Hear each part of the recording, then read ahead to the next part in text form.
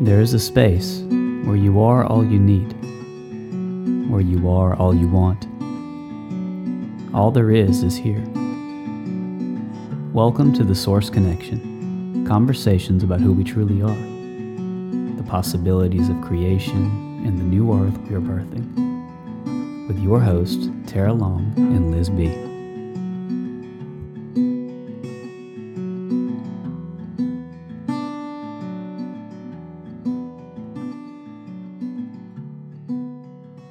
All right, welcome everyone to the Source Connection. We welcome again our very special guest, Tom Barnett, today, and we're going to talk about some more fun things. But first, before we get to that, let's tune in together and just take a few moments together to just be wherever you are, however you are. It's all good.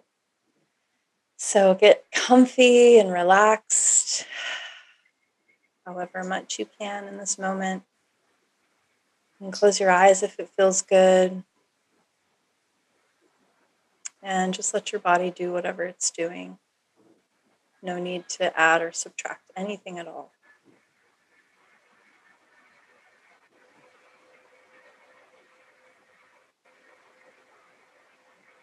And let's just feel in together to that space where there is nothing to do.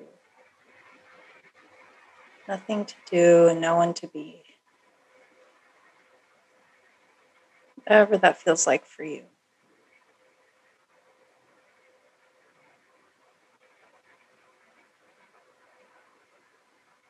Connecting to your deepest sense of self.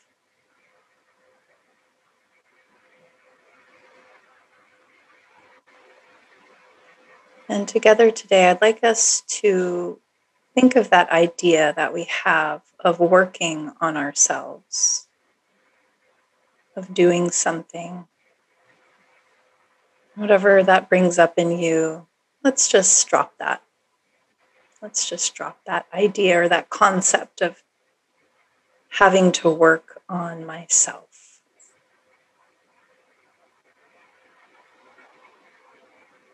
And when that falls away, what is there? What remains?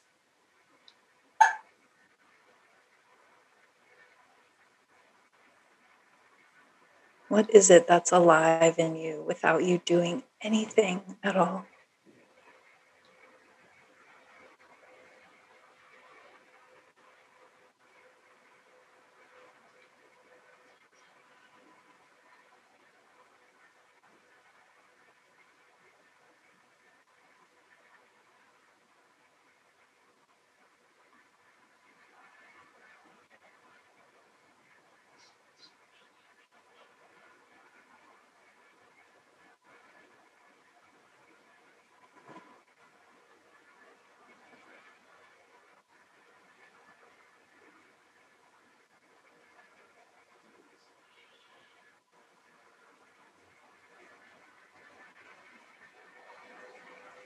Thank you, everyone, for taking that time out for yourself and for all beings everywhere. We appreciate it.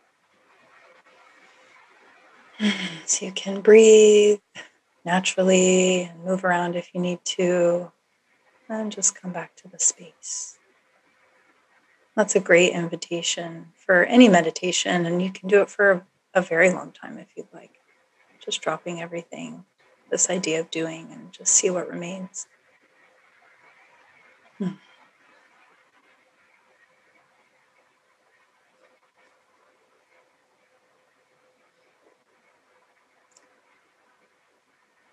when you guys are ready, you can come back and join me. Awesome. Thanks, guys. That was good. So Tom, last time we had you on and we did the introduction, so I think we can probably skip that this time unless there's anything else you'd like to say about how you're arriving here today, if that feels good for you. And I know Liz and I were really, really curious to explore natural law and the principles of that. And maybe it's a good idea to start just how you came about this, what your journey was to finding this and what it means for you and why it feels important for you. Well, when I was young, I was always dubious about other people's authority, that they could tell me what to do without any real reason for it other than threats of madness and violence upon me as a kid. So it always struck me as being not quite right. And then through my teen years, I was quite rebellious and I just couldn't see why people were telling me what to do.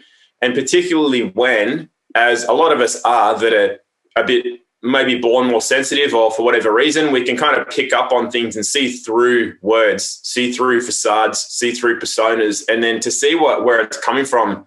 And it was always very obvious to me that people doing the oppressing were not coming from any place of validity. Like you could hear what they were saying, but where they were coming from was not congruent with what they were saying. They'd be pretending things were good and they're not, or they'd be telling you what to do and they're just doing something completely silly. And I started to think that they were kids. I started to think, this is like an adult body with a kid in it. Why are they telling me what to do? And then when I got my first parking fine when I was 18 and I wasn't even around a no parking sign, and I saw the thing and I'm like, I think it was $50. Back then it was way cheaper than it is these days. And I thought, like, who made that amount up? Like, that doesn't make any sense. What's that based on? Like, how can you justify or like give me the reasons that that's the amount? I think somebody just made that up out of thin air. So then, but other people seem to just see a fine and pay it as if it's legitimate and they should pay it and that monetary value is relevant to something, whereas my mind's always been like, why? Well, why is that? So I've always questioned. And then that line of questioning got me to start finding out about common law and natural law. And most of it, though, was just a lot of theory and a lot of people talking a big game and it having no real bearing in the real world. So I got into trouble a few times, but never badly. I've always carried myself well enough that no harm's ever come to me. So just some inconvenient moments, I guess. And it wasn't until relatively recently in the last few years that I came across equity and commerce and how that really is the way that we can apply natural law in the real world. Like, where's my little pen? Equity and commerce, you said, yeah? Equity, yeah. Equity, yeah. Cool. Definitely want to hear. I heard a gentleman not too long ago in Canada speak, and I can't remember his name, but he was speaking about commerce, and he said it's so important to get educated on that so you know how to navigate that world. Because a lot of people will kind of look away, well, that's not where I want to look into. But he was actually talking about the importance of understanding how that operates and how most of the world around us operates in that realm. So we know how to navigate it. And I'm curious, what's your take on that, since you mentioned it, Tom? Yeah, so everything comes under commerce. And the Bible, the Old Testament's actually a book on commerce. So everything that we deal with comes in under the rules of commerce, so to speak, which is simply that there are two roles, a creditor and a debtor. And a creditor asks questions and directs the flow of an interaction, and a debtor answers the questions and is directed in the flow of an interaction. And that's really the only two roles. And so if you think about how you're dealt with by the public, meaning government, police, health departments, anyone in the public spectrum, it's always about them directing or them asking the questions or them giving you notices, and you always get 3. It's all just under the rules of commerce. So everything that applies that they do to us, that we can also do to them, because it's not a one-way street. It's an open forum, so to speak, in the world of commerce. So really, we're just bound by a few simple rules and laws when it comes. Well, the laws are simply love thy neighbor, love thy creator. And that just basically means just don't be an idiot and don't cause harm and loss, and do be a decent person. And then that's pretty much it in the world of the private. And then the commerce just regulates offers and acceptance. So anytime that we are given a fine, it's an offer. We accept that by paying it or by remaining silent and ignoring it. That's still acceptance in the world of commerce. or we can conditionally accept or fully accept. There's a number of different ways that we can go about handling any offer. But as everything is essentially an entity, so when I said be a good person, a person in legal speak or in the public is an entity. It's a non-living entity, whereas a man or a woman is living. And people is the collective of men and women. Persons is the collective of entities. So the government is an entity. The police department is an entity. The health department is an entity. Like the WHO and the CDC are entities. So because a business can't tell anyone what to do, they can't tell another business what to do. They can only ask or direct. And then there's only an acceptance if there's a form of, you come under the company or whatever, under the jurisdiction of the company or the rule of the company. And a company certainly can't tell a man or a woman, a living being, what to do. So because we are dealing in commerce, when we're given a birth certificate, it's an entity created in our name. It is corporations dealing with corporations. That's basically what it is.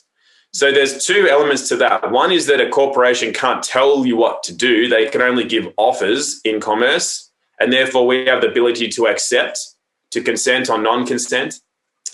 And also, if we want to remove from that altogether, well, then the entity that we are is our name. The name is the entity. We are not our name. So we've got the world of commerce and corporations and entities. Our name is in that world. So if we agree to being the name, it's called joinder. It's us, the living man or woman, joins to that name, and now we are acting as an entity and therefore are under commercial rule, so to speak.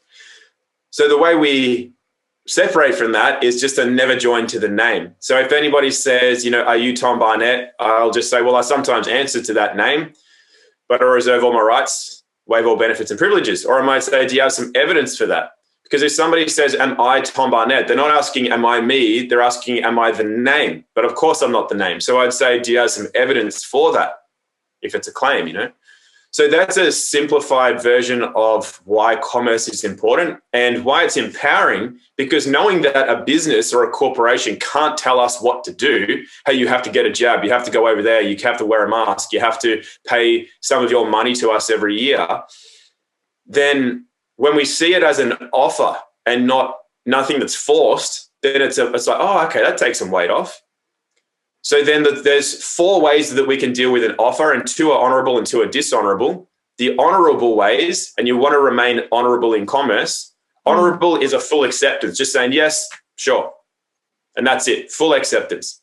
The second way to remain honorable is a conditional acceptance. Conditional meaning, sure, I'll do that on the condition that you can show me, A, that you have a source of authority to ask or enforce that, B, that you... whatever it is, if it's a jab, for example, show me that I'm required by law to have a medical procedure forced on me. Show me where the clinical trials have been done that have been independently done. Show me that you have no knowledge whatsoever that these are known to cause harm or loss. And just sign this liability waiver for $20 million saying that if I did take this and I received any harmful effect, that you would pay me $20 million. And so if they don't agree or answer those questions or sign, then they are refusing. So now they're in dishonor and they lose. So then there are 2 ways that are dishonorable in commerce. The first being that, a refusal. Hey, here's a jab, take that. And you go, no, I'm not taking it. That's a refusal, and it's actually dishonorable in commerce. This is why we get tricked into doing things. We think we can just say a hard no or a hard yes, but those we generally, sometimes there's a place for both, but generally speaking, we want to avoid hard yeses and hard nos. So a refusal in commerce is dishonorable, and so is silence. So with refusal also comes arguing, being belligerent, raising your voice, swearing, calling people names, all that kind of thing. But silence is also dishonorable because silence is actually your assent. And assent is different to consent. Consent is when we consciously agree to something. So somebody says, hey, you need to take a jab, and you go, okay, you consciously agree to that. But if somebody says, hey, you need to take a jab, and you just remain silent, just go, well, if I just don't say anything, it might go away. And that silence is called assent, and an assent is an unconscious decision to agree. consent being a conscious decision to agree, and assent being an unconscious decision to agree. But either way, it's an acceptance. So a maxim of law is that silence is acquiescence. It means you essentially just agree. So that's why it's super important to never remain silent and to always speak our truth or use our voice. It's very important, just in life in general, not just commerce. Mm-hmm. Yeah. Wow. That's interesting. So you're saying an honorable, saying no honorably is saying, okay, yes, if you show me evidence that X, Y, Z. Yeah, basically, there's plenty of ways you can do that as well. As long as you're not remaining silent, you can never even get round to an acceptance of any kind. So if you said, "Hey, you, why aren't you wearing a mask?" And I said, "Oh, good afternoon. How can I help you?" And you just go, "Oh, well, you're not wearing a mask," and I'll never answer the question, and I'll never accept or conditionally accept either. I'll just say, "Hey, listen, I can't wear a mask." "Yeah, thanks for asking." No, you need to give me your name. I say, "Really, what law compels me to give me my name right now?" It's just like constantly asking questions back, because a creditor asks questions and directs the flow of conversation, and a debtor answers questions and is directed in a flow of conversation. Mm-hmm. So essentially what happens most of the time is, as long as we're asking questions and just saying, "Show me where you have authority to do that. Where am I bound by law to do that? Am I not within my rights to do this or that?" You're simply just asking questions. And as long as there is no silence or refusal, then we're in honor. We actually don't have to go into, "Okay, I'll put on a mask if you can do this." That's it might be confusing to people first coming across it, but there are places where you would conditionally accept. There are places where you wouldn't, despite it being honorable at any time. It's just, what situation are you dealing with, and what is the best tool for the job currently at hand? I think it takes some time to be exposed to all of these, the language and everything. So it does, because it's literally, I always use the analogy of it being like a martial art, because it's one of those things where you can't just go and do a few lessons in jiu-jitsu or something and then you just can use it, Yeah. Because even if you learn a move, well, what happens if that move, somebody slips out of it, now they're in a different position? You're like, well, the only move I had is that, now what do I do? So when people just go, "Oh, all I have to do is say, do you have some evidence for that?" It's like, that's a good thing to say, but if you don't know how to hold position on that, you don't know what to say if they give you something back you weren't expecting. Well, that's why it takes time. It takes time in jiu-jitsu to learn the moves, the counters to the counters, how to stay safe, how to have control. It takes a long time to do that, not just a few lessons. Mm-hmm. And likewise, what we're doing with this form of communication, which is almost like a different language for most people, it's learning how to move around within that framework. Like learning, German or something. Like, it's fine to learn how to say hello, thank you, please, goodbye. But then what if there's something else in there? You don't have the vocabulary for it, or you don't know what they're saying. Mm-hmm. So then it becomes difficult. You just go, "Oh, I don't know what to say," or "I don't know what to do," because you don't know the language.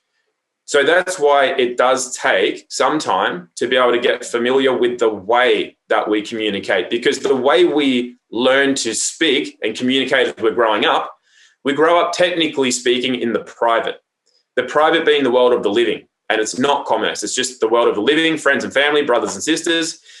And so if we answer questions, it's fine. If we say, "I'm Tom Barnett," it's fine. If we agree to being a name or whatever, making claims, it's all fine, because we're not in commerce. And we're raised to be polite, most of us, with manners. So if somebody speaks to you, you answer them. And if the conversation goes from A to B to C to D, we follow that. But in commerce, it's different. We don't want to answer questions. We don't want to agree to being a name. We don't want to make claims, because if we make claims, we have to back it up with evidence. And also, if we are in an interaction, we need to establish a position. And once we establish a position, let's call it A, if somebody's trying to take us from B to C to D like a conversation, we don't do that. We have to stay at A where we started. Otherwise, we are being directed around. So it's a completely different way of communicating. And for most people, the first time somebody asks you a question, you're like, "Oh," and you just give the answer, because it's innate. It just comes out. So it has to be a subtle unlearning of the conditioning that we've received as we've grown up. and to learn to communicate more effectively in commerce, which actually annoys the bejesus out of people if it's you do that in the private with your family and friends. It's a completely different way of communicating, right? So you generally don't communicate with your partner the way you would communicate in commerce. Yeah, it really feels like when you're talking about that A position, that there is a foundation that we start with that is an embodiment of knowing who and what we really are. And then everything comes from that. So it's really unlearning what we think we are and then remembering and then putting it into like practical language. So for people who maybe aren't, maybe this is their first time hearing about this, where do we start? And what are the basic, in your view, what are the basic principles of like, okay, this is what we embody. And then from that comes everything else. Yeah, I speak about that a lot, which is it all comes from who we are. The whole purpose of commerce and learning your rights is not to just be like a lawyer, so to speak. It's to come from the place of power that we innately are, which most of us haven't remembered or tapped into. We're taught all sorts of things about the world that are completely false. That's a big storybook, and that everything that we actually are is flipped. So it's all inverted. So everything that's in storybooks, like we have magical powers and there's all these other great places, and that's all put out as a story, like it's all make-believe, and then we're given the fake world. So it's an inversion, but the fake world is the make-believe world, and all this stuff that we're told is all just in fantasy is actually more or less the reality of what we are and what the capacities and capabilities that we have. So a lot of it is about not learning new skills, but just shedding these layers of false skin that we've been cloaked with, and it weighs us down. So as we shed those, the world's not actually like that, and I actually don't have to do that. And this is, and you just keep shedding the layers, you become lighter and lighter, and you get back more into your power. The more you tap back into nature and the natural way of things, the more your power will resonate. And then as you speak, then the words carry that resonance, and they speak. They don't say it in the exact words, but they say, I know who I am by the way that you speak.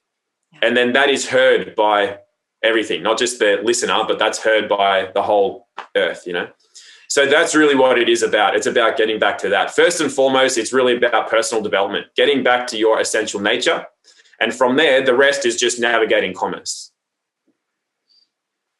This reminds me of the thing that I read that struck the biggest with me in this path of common natural law, which was in commerce, which was consent is presumed unless denied.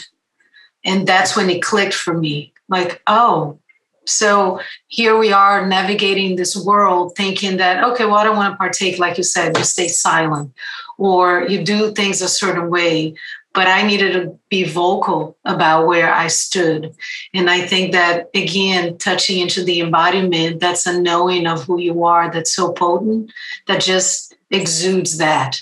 And then, as you said, also for me, creates this communication beyond the listener and the speaker, and it goes into other realms. And it almost feels, Tara and I talk about it, like sometimes, who are they talking to? Because it just seems it's a different world that's not for my ears to hear, and vice versa. So I felt that through the studying of this, I've come to, again, remember, as you were saying, more of who I am. Therefore, signaling to others of who they are also, because I feel like we get caught in the war of words. But in this matter, I wanted to touch in, and I'm bringing this to the question. I know that there's a lot of meaning of the words and legalese and the way that certain things are said and the way words are used that, again, trick us into believing, yeah, I'm doing this, when the car means something else, or property, or all these little details that we're not taught. And it's so important to also comprehend and understand. Yeah, absolutely. How did you describe consent? What was the wording you used? What do you mean? Oh, you just said how important consent is. And you used a phrase that sounded really good. She said consent is presumed unless denied. Is that it? Presumed. Yeah, exactly. Yeah. So that, and then this corporate like relationship, like we're being, tagged or dealt with as a corporation. And then therefore we are entering into business with another corporation. And unless you're able to not consent, then it's just presumed that you are consenting to something. Exactly. Yeah, that's how it works. And consent, by the way, is actually the underpinning of everything. There's a case law, which is Cruden versus Neal, 1796, which is American case law, but applies everywhere that's Commonwealth. It says that man is not bound by man-made laws without his consent. He's only bound by nature's laws, which is essentially natural law making its way into man-made acts and whatever. And then there's the Nuremberg Code 1947, which essentially says that my consent's absolutely essential. So consent being the underpinning to all things. And that's why it's important to speak. So while this is in the realm of commerce, it's actually paralleling just natural law, because natural law meaning coming from nature, coming from a higher source.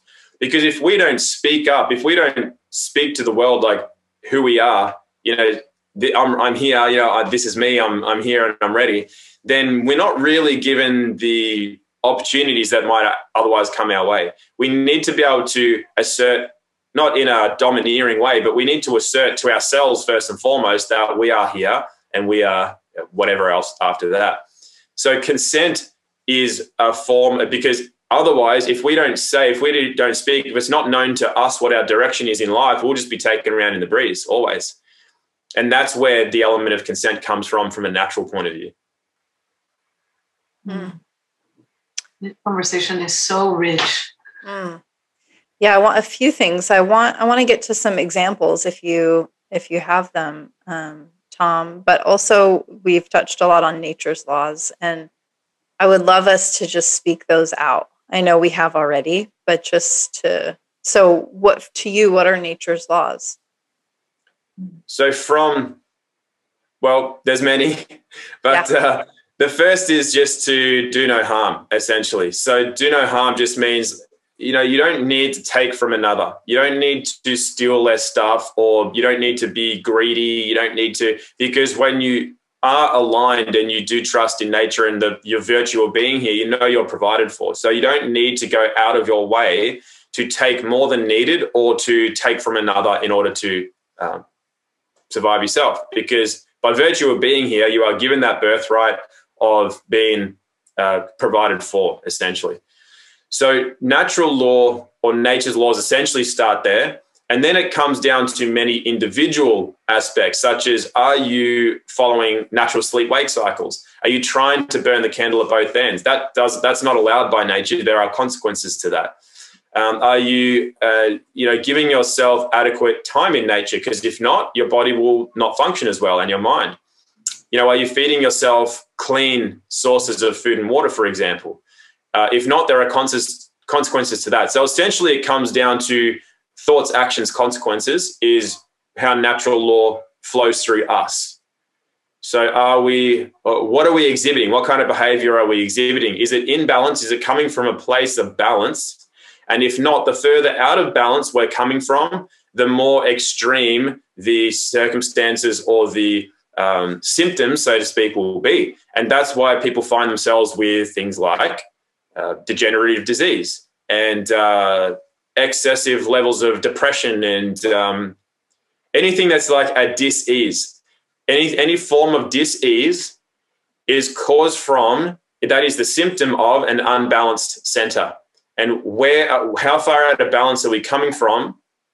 That's determining the disease that we experience. So that's how nature's law also works through us as an individual, how we experience the world. How much hate do we have for somebody like Bill Gates? That's how far we're out of balance in here. So what are we experiencing? Our experience of the world, the external world, is simply the experience that we're having in here. So then that's another one of nature's laws, is the internal reflecting the external and teaching us where we are out of balance. Pain or discomfort or dis-ease or unfortunate circumstances are simply teachers and for us. So that's, again, one of nature's laws. And that's why I remember when we last spoke, you said the principles of natural law and health are the same. Yeah, absolutely. Yeah, because we are nature. Yeah. We can't get away from that, right? We are nature.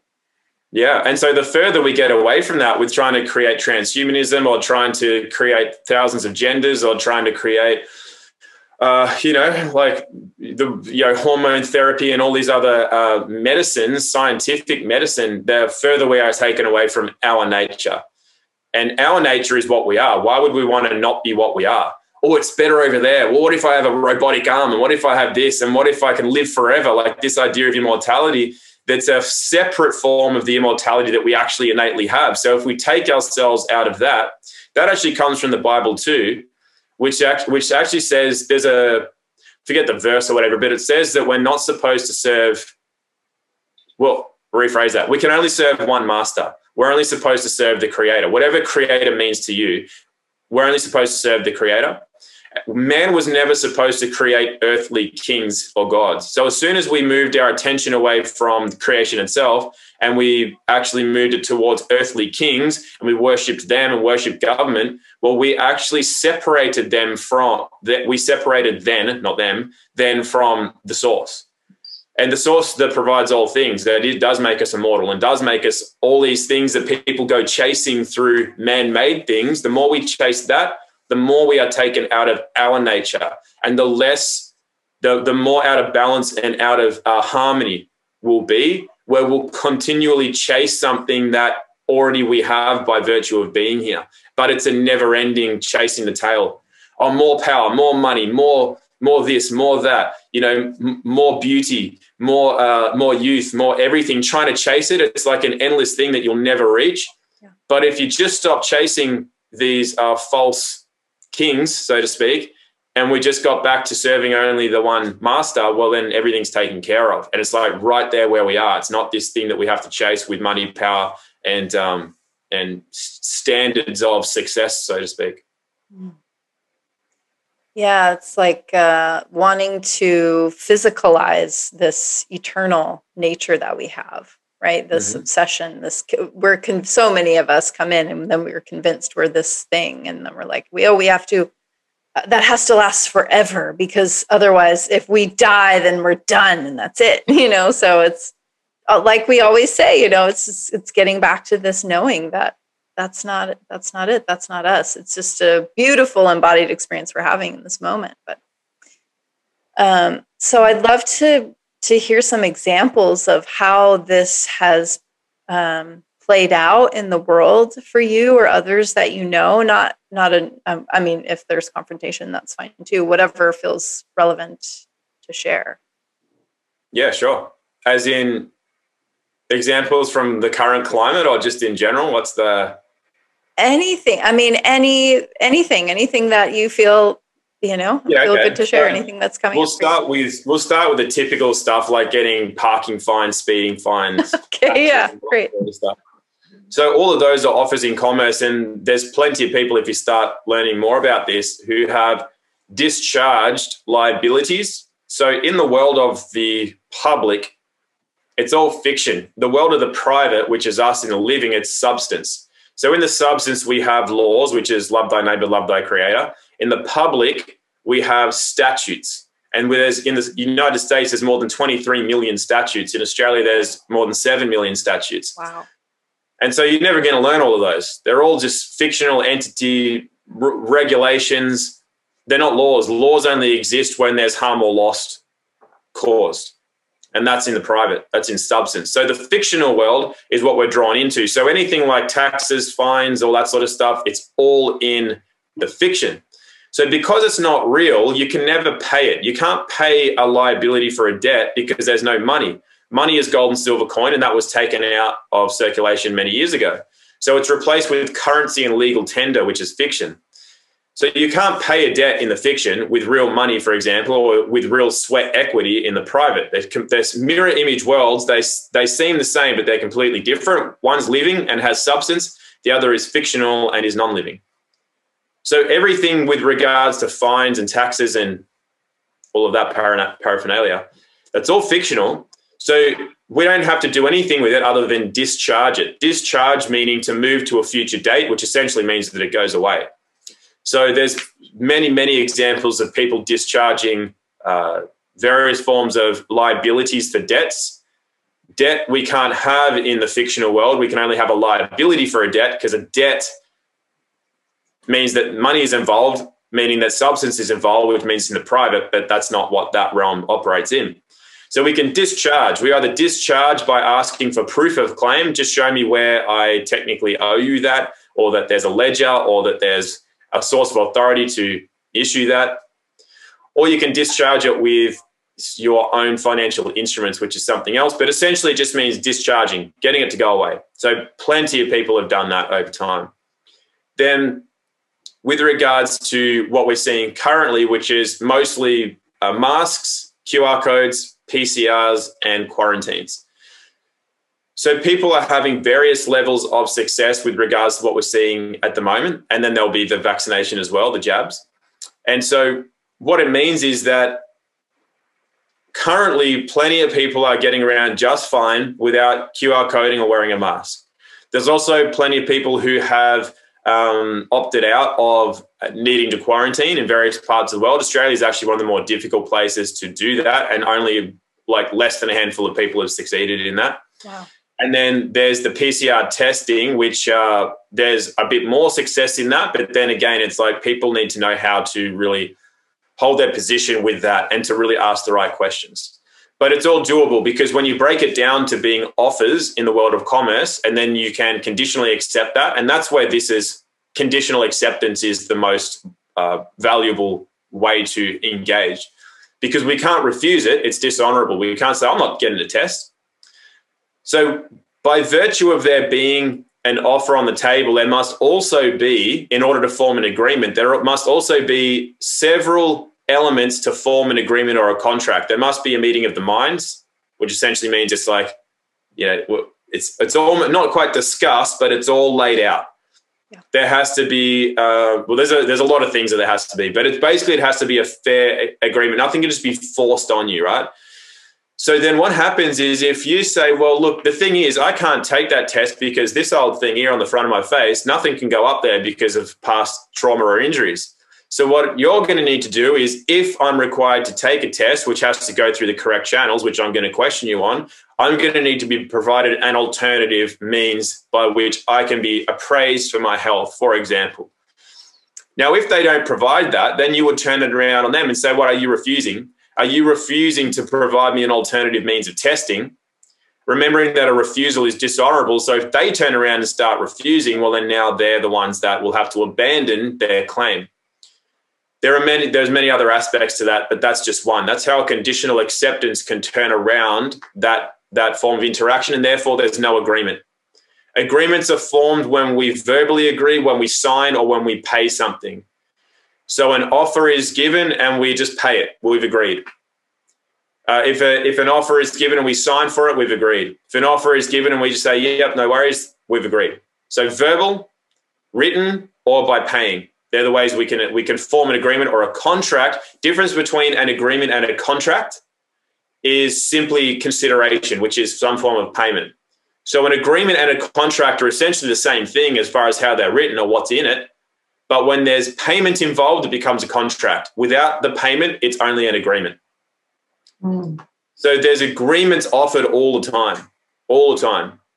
And so it's up to us how we navigate accepting or negotiating. For example, if somebody says to you, well, here's an offer, you can always negotiate, right? Mm-hmm. That's a form of conditional acceptance, is negotiating. So there's been plenty of ways in which we've negotiated things before, which has turned around an offer and made it more beneficial to us. So an example of that being, heaps. So an example of that being given a bill of some kind for, let's say, $5,000. And the bill will say that the sum, I don't want to overcomplicate that. Basically, our country might be a bit different to yours. I don't want to get too much into some payable, some certain, because there might be differences. But essentially what happens is, when it's given to you, because it never says non-negotiable on it, if it's not included, it's excluded. If it's not excluded, it can be included. So that means if it doesn't say that it's non-negotiable, then you know how you were saying before about assumptions and consent and if it's not denied and all that, well, then you can assume then, and very rightfully, that it is negotiable if it doesn't say that it's non-negotiable. So we can then create our own notice in return and then negotiate on, you can say, well, I'm not happy with that, but this is what I will pay. And so you can use a lesser amount to discharge a greater amount, which is why some people have sent in a check for $200 to discharge a $5,000 liability for a debt. Because the smaller amount can discharge the greater amount, and especially when it's put forward with an offer in a notice that says this is a anyway, there's more to it than that. Like we'd need much longer than even an hour to go into workings of that. But essentially, that's all backed by the way that our world works in commerce. And because the reason being, let me explain that to people. How could that work? How could $200 discharge $5,000? Well, it's because, funnily enough, the law when it comes to equity is actually there to support us. A lot of the times we think of laws as being oppressive, but you think of the types of shenanigans that people get up to and you just go, how can governments get away with that? How can a politician or a banker or a lawyer get away with that? That's ridiculous. But they're actually just playing by the rules, and those same rules apply to us. That's why you've ever heard of a company, of somebody buying an entire company like an airline for $1? You ever heard of that? No. Oh, it's actually well known. Like there's plenty of massive multi-million-dollar companies that have been bought for $1 because $1 is all that is needed to support a simple contract. And I have heard that.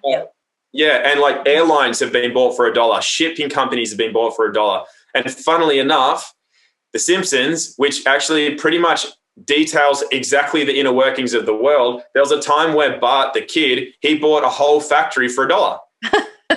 And so they show that in TV and cartoons, and people go, "Oh, that's just a cartoon." But they're actually showing, because that's made by Freemasons, The Simpsons. So they actually show how the world works through the cartoon and through humor, where so that people then just assume it's not real. But they actually do show a lot of how commerce works in various cartoons and films. So point being, equity was brought in when common law was not giving the average man on the street his remedy, because it costs money to run a trial. And if there's no case law precedent to support whatever's going on for him or her, then he can't get a remedy. So then equity was brought in, and equity just simply says what is fair, what is just, and what is equitable. So people twist and distort that. However, what it means is that if you're a pauper and you've got a fine for $10,000 and you can never possibly pay it, but you've got 2 coffee beans in your pocket and you say, look, I understand that perhaps I'd have a debt to pay here, but I absolutely can't pay $10,000. I mean, I'm never going to have that in my lifetime. But what I have here in my pocket is 2 coffee beans, and I'd like to offer that. I'd like to offer that in good faith. In good faith, I'd like to offer my 2 coffee beans that I have. Now, if the other receiving party refuses that, they're in dishonor, because it's up to them to take into account somebody's equitable circumstances. Like, we're never going to get 10 grand out of this guy. And in good faith, he is giving us an offer. He's trying to meet us. So therefore, it's actually in our best interest to accept and make it honorable, not refuse and make it dishonorable. So that's where equity works in our favor. And while that might sound like an extreme example, that's actually happened in court, where somebody's emptied coffee beans out of their pocket and the judge says to the other party, well, you want to take that or not? And the other party's just like, geez, I suppose, okay. And then bang, there goes a debt, you know? So these aren't just like fanciful coffee. Yeah. This is actual examples of what goes on in the world. So equity is there to support us. And a lot of the time, even though courts are Masonic temples and they're corrupt and the police are corrupt and the government's corrupt, the law itself is actually based more or less on very fair principles. Interesting. Can we trace back to The Simpsons? So, because that's always a fun thing, right? You spoke about how oftentimes there will be a lot of truth in the cartoons and how they kind of lay out the inner workings of the world and all that. What do you think about the things that have been quote unquote predicted by, like, people will look back and go like, oh my God, look, they did that and it actually happened? Yeah, absolutely. Yeah. So they do put a lot of their predictive programming, and their offers. So it is when they put out, this comes back to natural law. So the ones that are the entities that run the world, whether they're human, non-human, whatever, doesn't really matter. Everybody still has to, in this plane on Earth, we need to follow natural law, even if we're the puppet masters. So if we want to make the world do a certain thing, we can't force it, and we can't just hide things. We have to follow natural law, because we, not being high up as a creator of sorts or whatever, we as something below that are also bound by nature's laws. So we have to follow them to a degree. We can do evil things, but if we've given people the offer and then they've consented, technically, even if we're doing something nasty like rolling out a mass vaccination program, well, we've followed natural principle because we've made the offer. It's like somebody going, Tom, do you want to punch in the nose? And I'm like, well, that's just it. And I don't really handle it. And somebody just goes, whack. And I just go, oh, what did you do that for? And they said, well, I offered. You didn't say you didn't want it. That's kind of, they're causing harm, but at the same time, there was an element of consent. So while I don't believe that they're actually fully in honor with natural law, there's an element where they're not way out of balance with natural law. There's still some consequences, I feel, to that, but I consented to it. I didn't give my non-consent to it. So when they say, this is what can happen, we can lock the whole world down, we may disrupt food chains, it's showing that money's based on nothing. It's showing that there's going to be a Zika virus, which they did in The Simpsons as well, like showing how there's a boardroom underground determining how we're going to get this next pandemic out so we can run people's minds and lock people down, and then showing that you actually have to be vaccinated with something to get a virus in your body, and showing all this. They show it because it's actually showing people, and then they don't have to tell us what the rules are, or that, hey guys, disclaimer, this is a cartoon, but it's what's really happening, just to let you guys know. They're showing us, and by way of us just seeing it and just going passing it off, that's tacit consent. So it's like, it's not that they've come up to you and said, hey, Liz, Tara, do you consent to this? They don't have to do that. They just put it out. And if we've seen it and we don't give our non-consent, well, it's assumed that we have consented, essentially. So there's an element of natural law that they are following because they know that they're bound by that as well. And so, that's why in The Simpsons, they've predicted many things like Trump being president or whatever, the fact that aliens, the alien stuff, the virus stuff, but so the much. Way that, so many things are put in there, and it's like predicted, but all they're doing is they're saying in 2020, we're going to roll this out. It's been planned for like hundreds of years, and that's when we're going to roll it out. And that's what they put in. They just go, this is what's going to happen. Aliens are going to do this. This guy's going to be president. That's going to happen when this goes down. This virus is going to be out there to lock down the world and make people afraid of something that's in their home, like house cat flu that they invent. It's like, yeah. So I have a question around, and this could just be semantics, but when I say I do not consent, like say I were to go on an airplane and I'm coming to Australia and they're like, okay, well, you can't enter without a PCR test or whatever. And I say, I do not consent to that because it's a corporation and you have no rights over my body or anything about me because I'm in the land of the living and you're in the land of the dead sort of thing. I do not consent. Is that still considered, because you're saying you can't refuse it. You have to put it back and get them to refuse it. But just by virtue of me saying I do not consent, even though I don't have to have a reason for that, it just is. It's a no. So what I guess I'm a little bit confused. Is that still considered a refusal, or? That's a really good question. It'll be taken as a refusal. Yeah. So if you say I don't consent to that, they'll say, what? You're refusing to take the test. That's exactly what they'll say. Mm-hmm. So the element of consent can be verbal, but most of what it is, it's an inner state. The non-consent is more of an inner state, and you would need to handle that more. With more finesse. You can't just say I don't consent to that because they'll say, well, you don't have to consent to that, but see you later. There's a flight home. You're not coming into the country. Got it. So you would need to conditionally accept that and have it. You'd need to do it in various other ways. So you also would need to learn maybe a little bit about the regulations of the country that you're going into.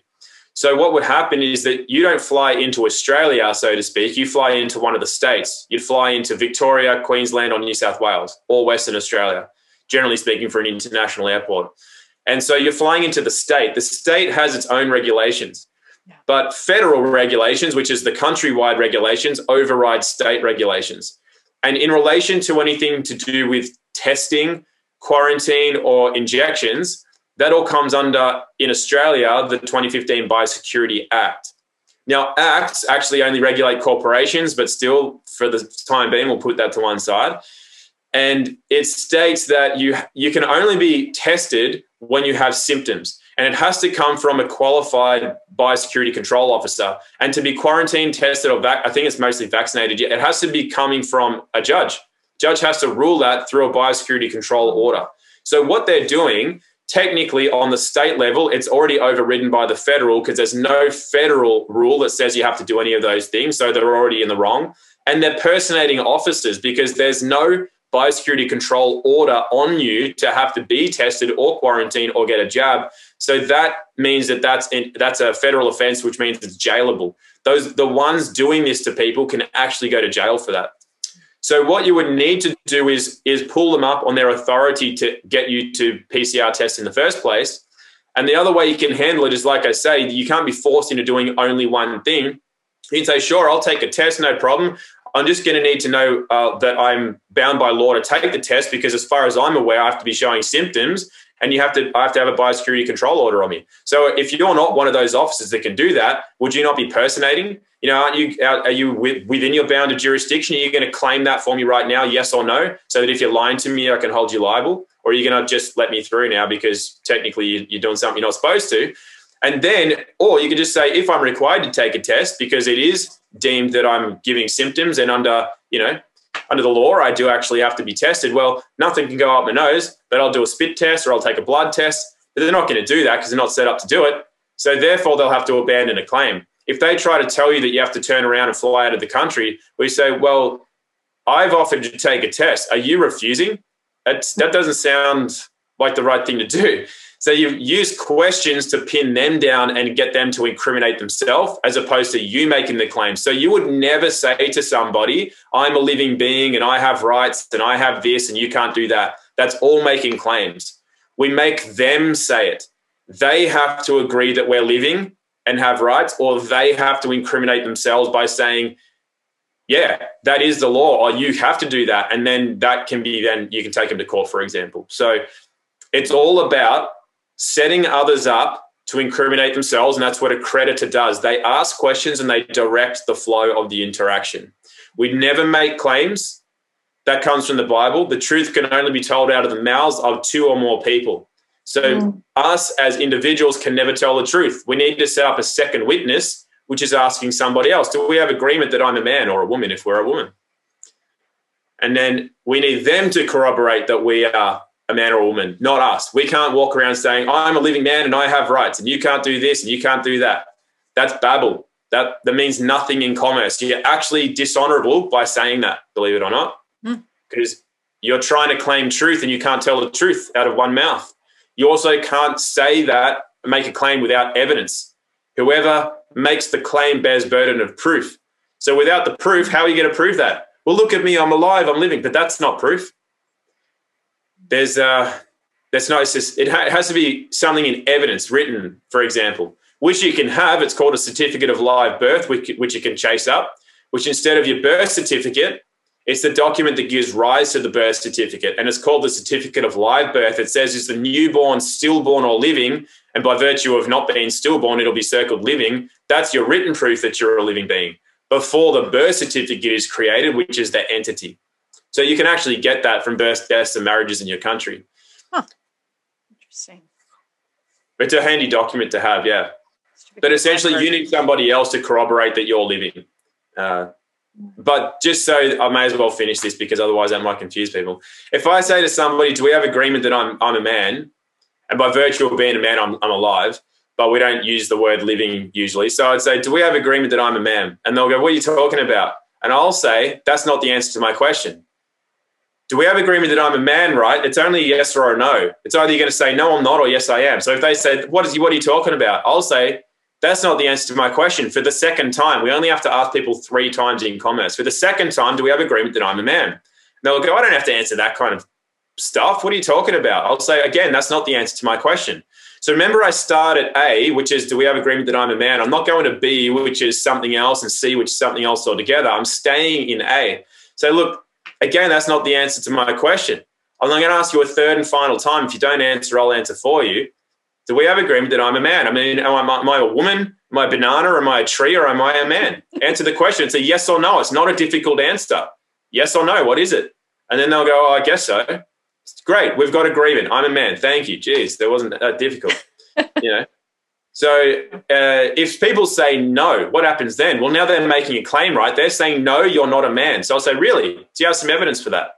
They've made a claim. They have to back it up. Am I a person? Is that what you're saying? Do you have some evidence for that?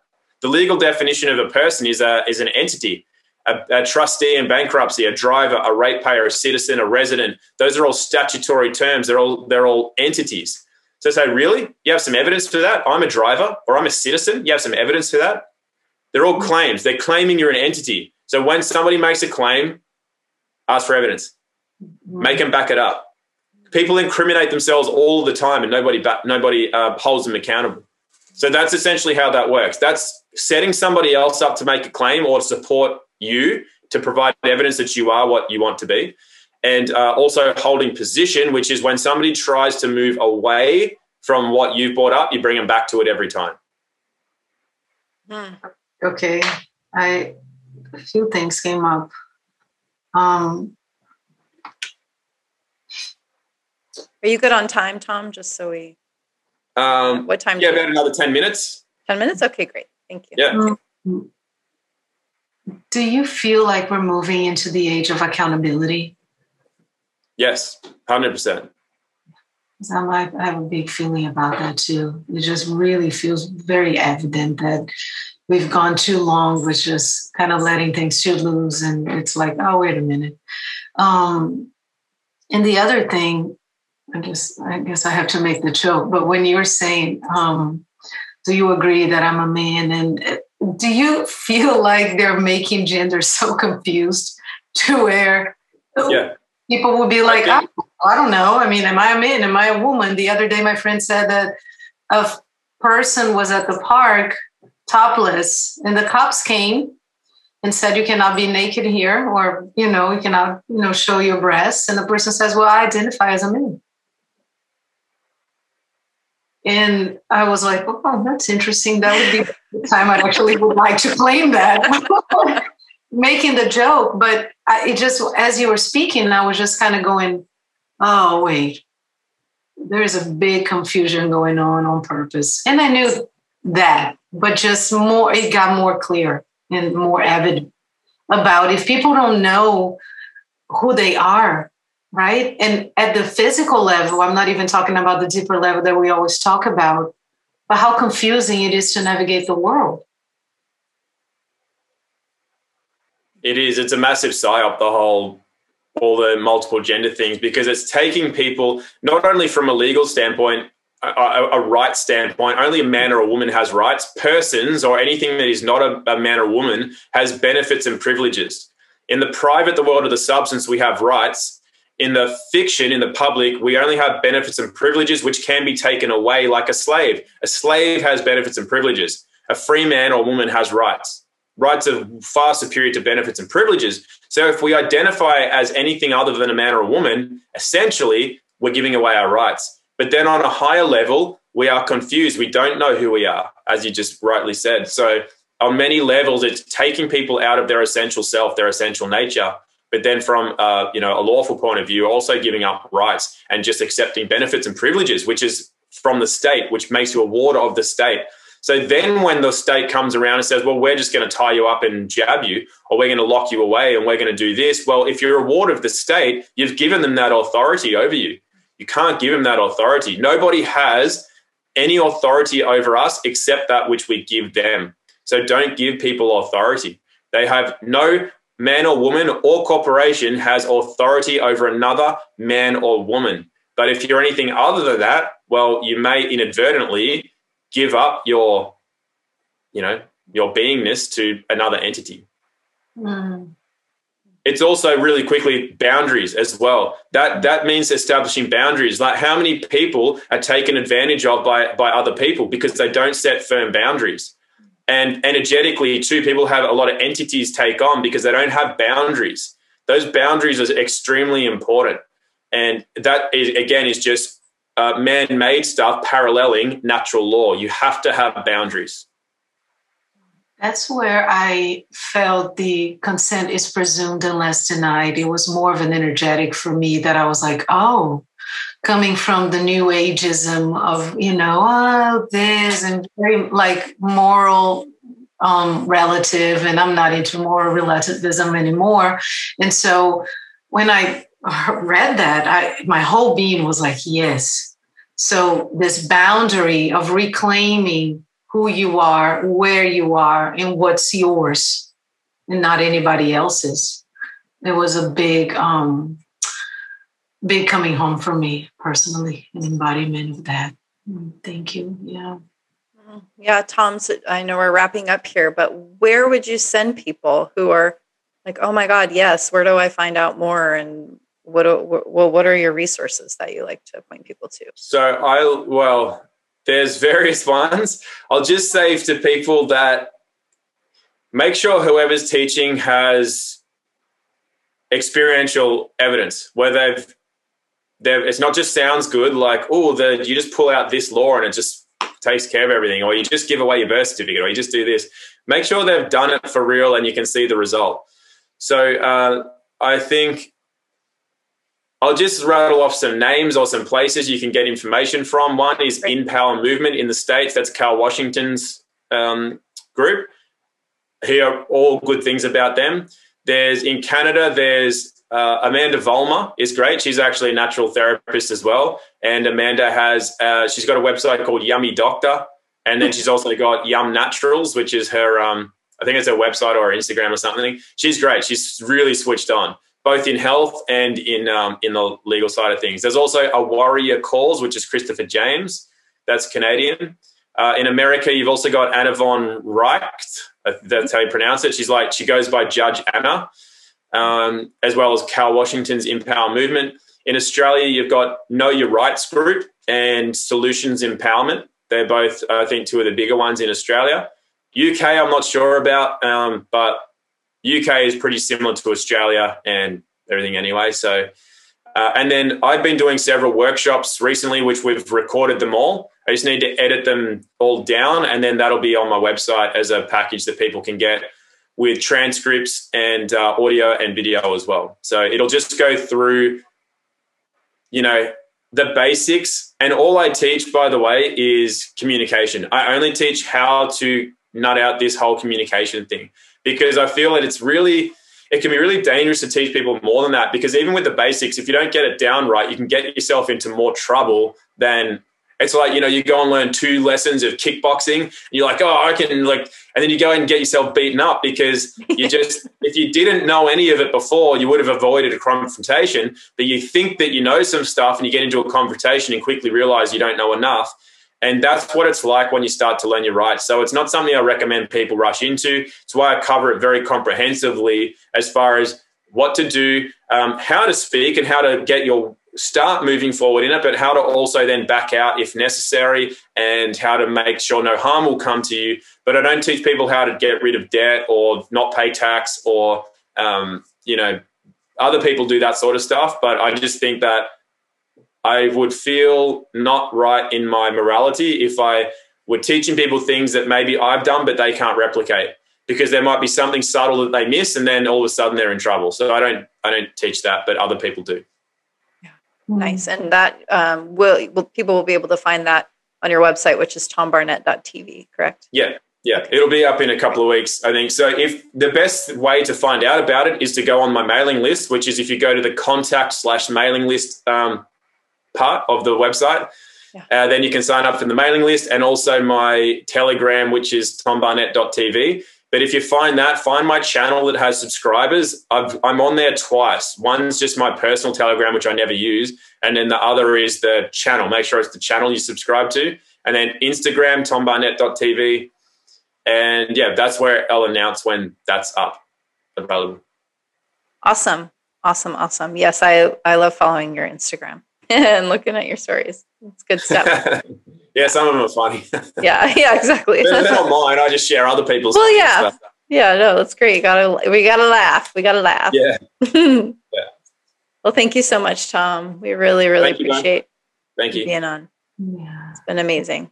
Thank you for always bringing it. Yeah, you're welcome. Yeah, I appreciate it. Yeah. Lovely to be with you both. Yeah, we'll see you soon. Yeah, do another one. Yeah. Woo. Bye, Tom. Bye.